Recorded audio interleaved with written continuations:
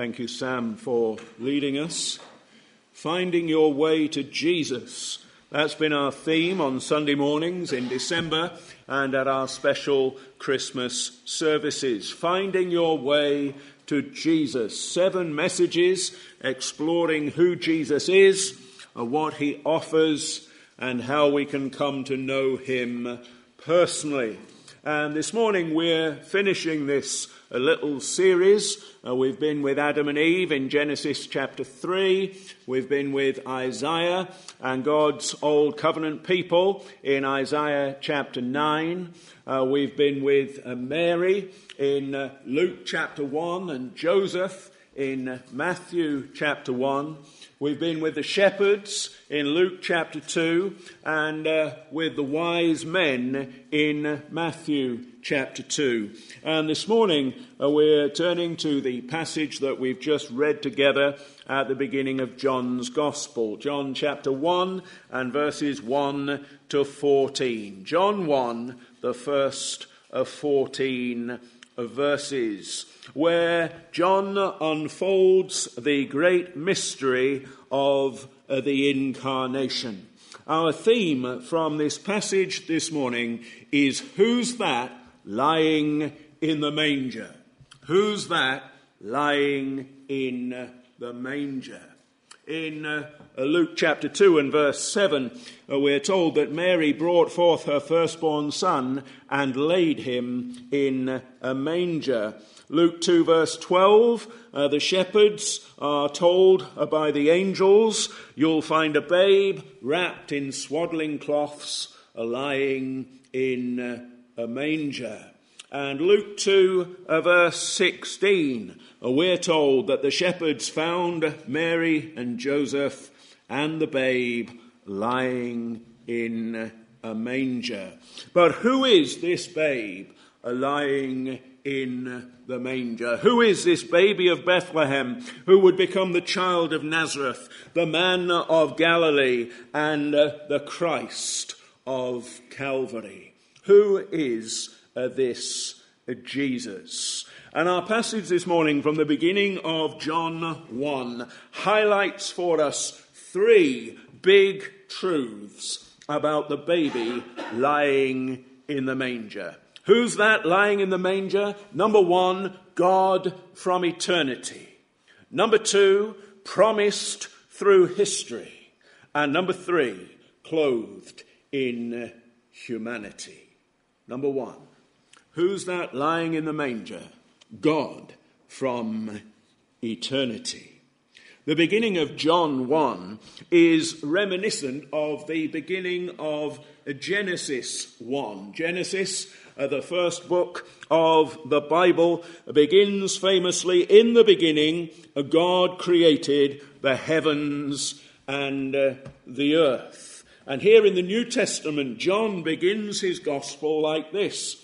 In the beginning was the Word, and the Word was with God, and the Word was God. He was in the beginning with God.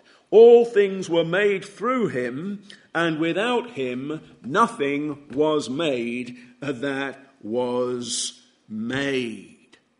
John here takes us back to the beginning, back to creation and before creation, all the way back into eternity.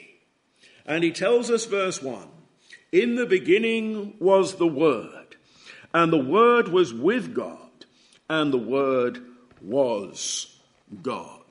A statement of 3 parts. In the beginning was the Word, and the Word was with God, and the Word was God. Or we might put them the other way around. The Word was God, and the Word was with God, and the Word was in the beginning. What does each part of this 3-part statement have to teach us? The Word was God. That speaks of divinity. The Word was with God. That speaks of Trinity. That though the Word was God, there was more to God than just the Word. The Word, the Son, is the second person of the Godhead, the second person of the Trinity. But our God is one God in three persons in one God, Father, Son, and Holy Spirit. And so this phrase, the Word was with God, it speaks to us of Trinity, of the Son being with the Father and with the Holy Spirit. And also, the Word was in the beginning. And if the Word was with God, the Word was God speaks of divinity, and the Word was with God speaks of Trinity, then the Word being in the beginning speaks of eternity. That in the beginning, before anyone or anything was created, the Word was there. Divinity, Trinity, eternity. The word here is a reference to the eternal Son of God. And Jesus, as we see at the end of our passage in verse 14, is the Word become flesh. Verse 14, and the Word became flesh and dwelt among us, and we beheld his glory, the glory as of the only begotten of the Father, full of truth and grace. Jesus, the Word become flesh, is none other than the eternal Son of God. His eternity is emphasized again in verse 2. He was in the beginning with God. As we've sung more than once over recent weeks in one of our best known and most loved Christmas carols, O come all ye faithful, he is the one who is begotten, not created. He is the one who is creator, not creature. Look at verse 3. All things were made through him, and without him nothing was made that was made. Or into verse 4, in him was life. He is the eternal Son of God. He is the one who has life, for he is eternal.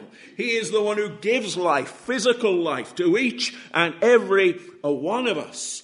And he is the one who offers life, spiritual life, eternal life, when we turn from our sin and when we trust in him. John wants us to be in no doubt that the baby lying in the manger is like no other baby before or since.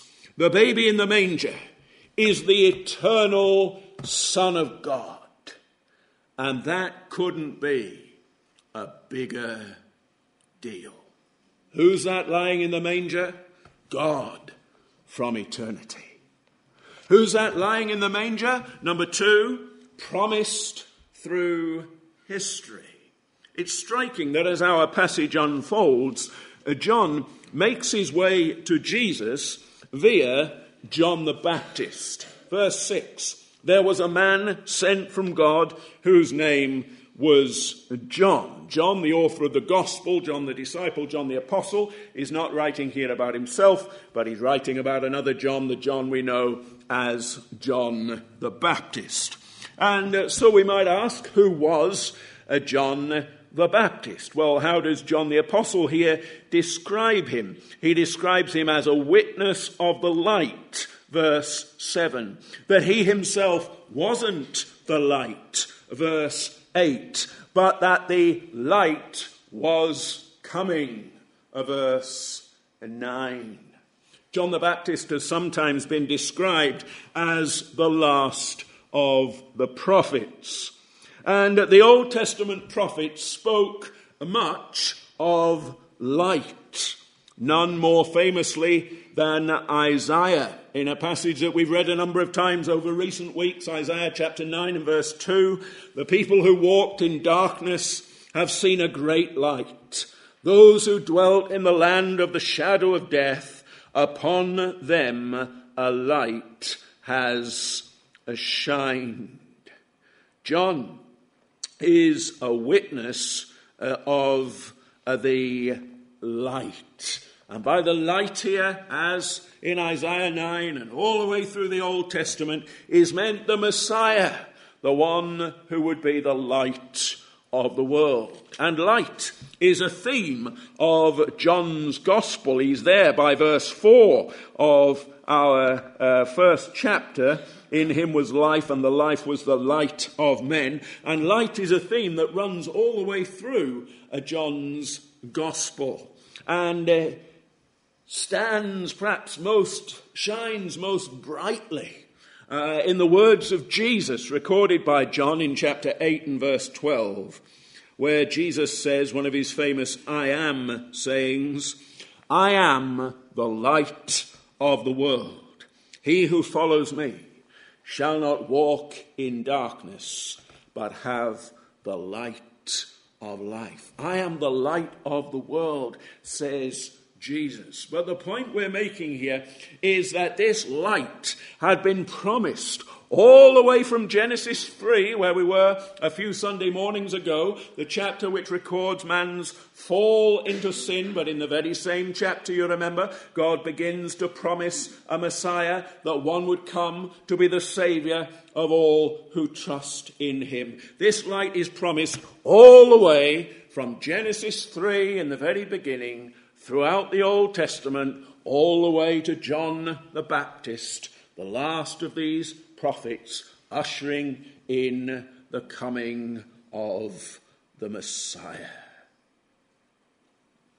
This light promised through history, promised to a people in darkness, the darkness of sin and unbelief, that darkness in which we are all to be found by nature, that darkness not just in which we are to be found, but which is to be found within us, in every one of our hearts, our sin against God and our unbelief in his word. But promised to a people in darkness is the coming of the light, one who would dispel our darkness. He would come from God that we could go to God. He would open the way back to God from the dark paths of sin.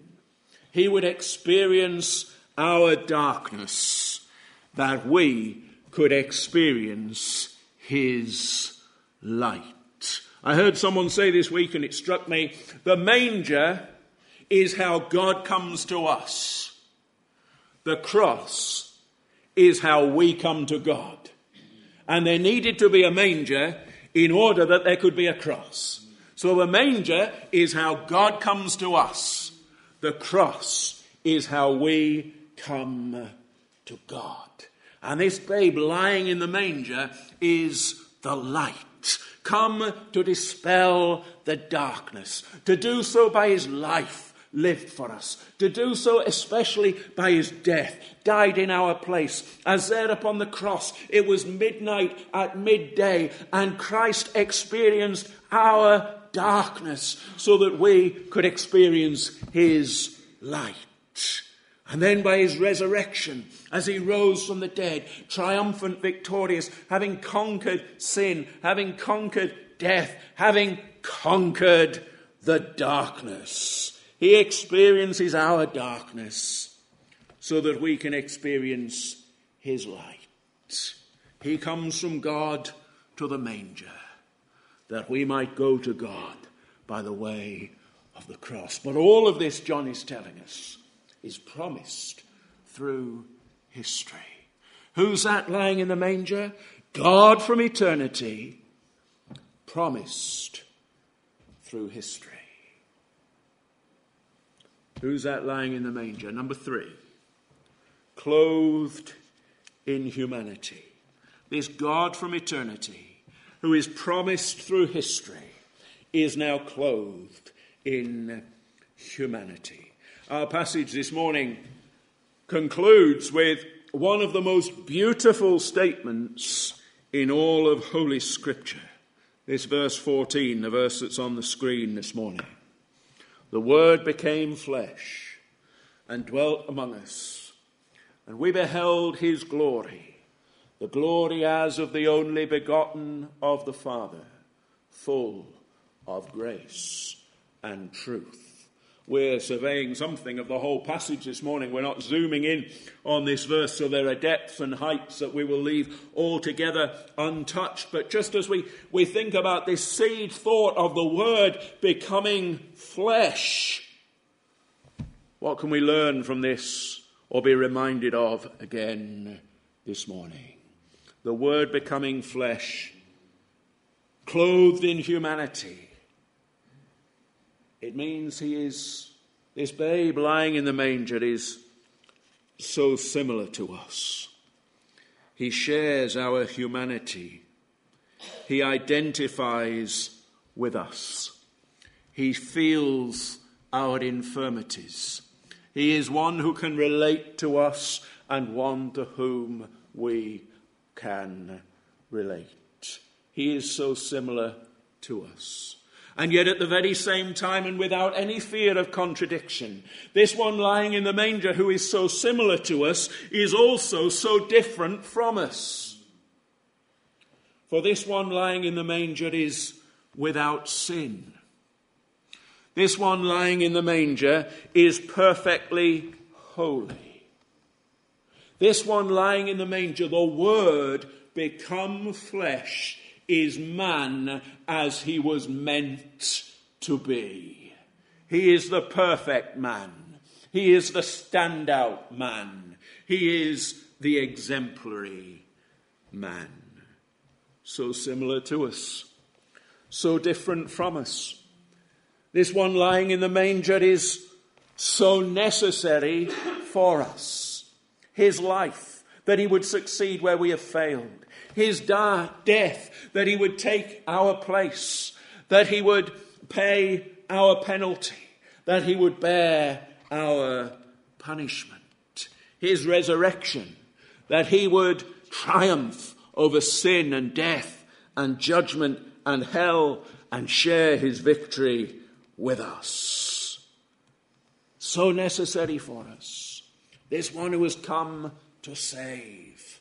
This one who has come to bless.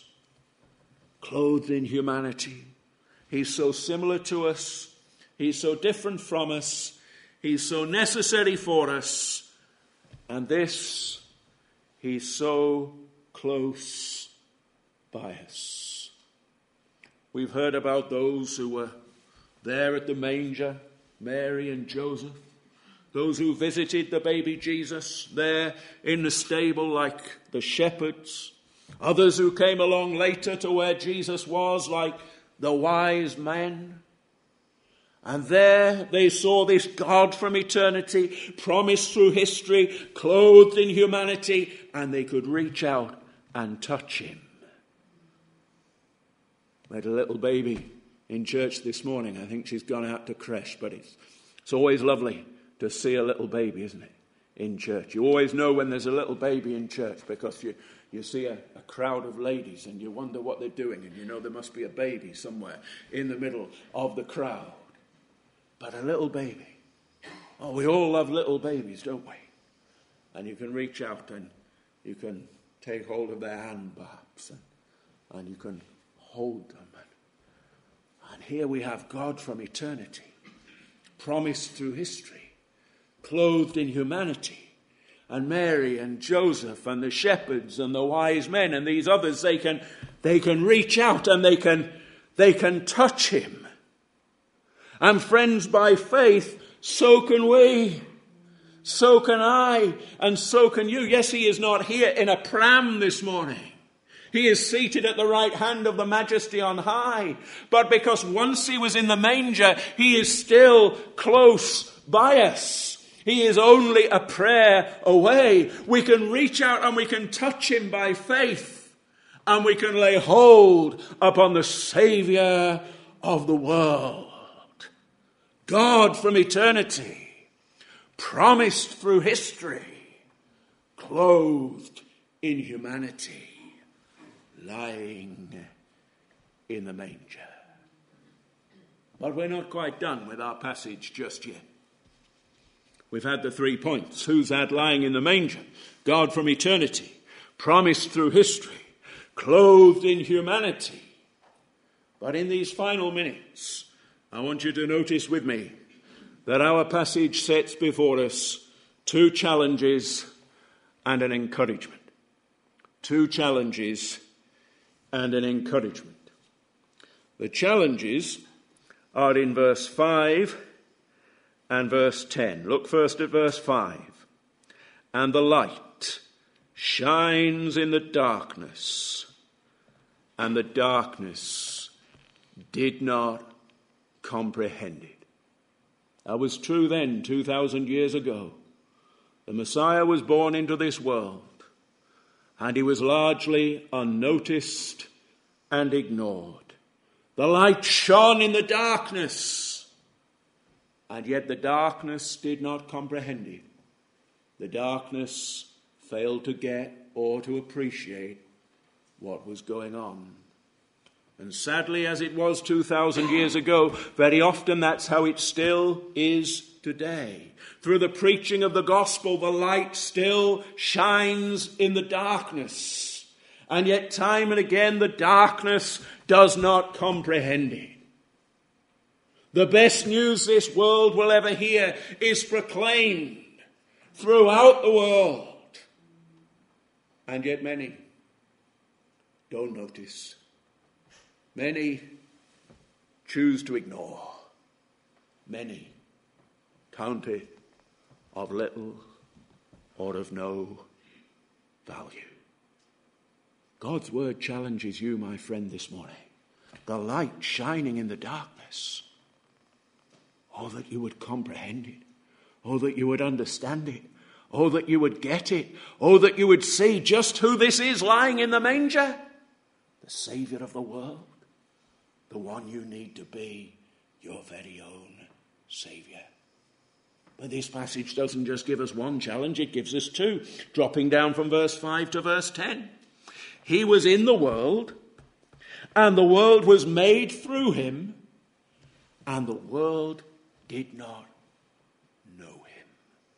Messiah came into this world, this very world which he himself had created with the Father and the Holy Spirit in the beginning, and the world did not know him. Carries with it the sense of the world did not recognize him. Thought this baby in the manger was just any old baby in a manger, no offense to other babies. And didn't realize that this was the baby of babies, the men of men, the King of kings, the Lord of lords, the only Saviour of mankind. So again, there's a challenge for you, my friend, this morning. How do you esteem this baby lying in the manger? Do you recognize him for who he is? Not just a cute baby lying in a peculiar place, in a manger, in a stable. Not even just a good man or a great teacher, but the Son of God, the Saviour of the world, God from eternity, promised through history, clothed in humanity for me and for you and for our salvation. 2 challenges, but also an encouragement. Because God's word, though often it challenges us, it never leaves us without encouragement. Encouragement to seek God and encouragement to find salvation. And here it is in verses 11, 12 and 13. He came to his own, yes, and his own did not receive him, but this, as many as received him, to them he gave the right to become children of God, to those who believe in his name, who were born not of blood, nor of the will of the flesh, in other words, not children in the ordinary way, nor of the will of man, but of God. Born of the Spirit, washed in his blood. There were many who did not receive him, but there were those who did. And there are many who will not receive him, but there are those who will. Oh, that you would not be among those who reject this Saviour, rejecting him, rejecting the great salvation that he offers. But oh, that you, like me, though you might be nothing and nobody, would recognize this one lying in the manger for who he is. The question you see this morning is not just who's that lying in the manger. Yes, God from eternity. Yes, promised through history. Yes, clothed in humanity. But the question is, will you receive him? Will you receive this Messiah child, this baby of Bethlehem, this child of Nazareth, this man of Galilee, this Christ of Calvary, to be your Savior and your Lord? Will you turn from yourself and from anyone and anything that would keep you back from following Jesus? And would you turn to him, knowing that in him there is salvation, knowing that through him you can be reconciled to God, knowing that by him you can be saved, not just for time, but for eternity. Not just for now, but forever. Who's that lying in the manger? Come and see. Come and see for yourself. Come and on bended knee, trust in him, God from eternity, promised through history, clothed in humanity, the one who is able and willing to save you, the one who can make you new from the inside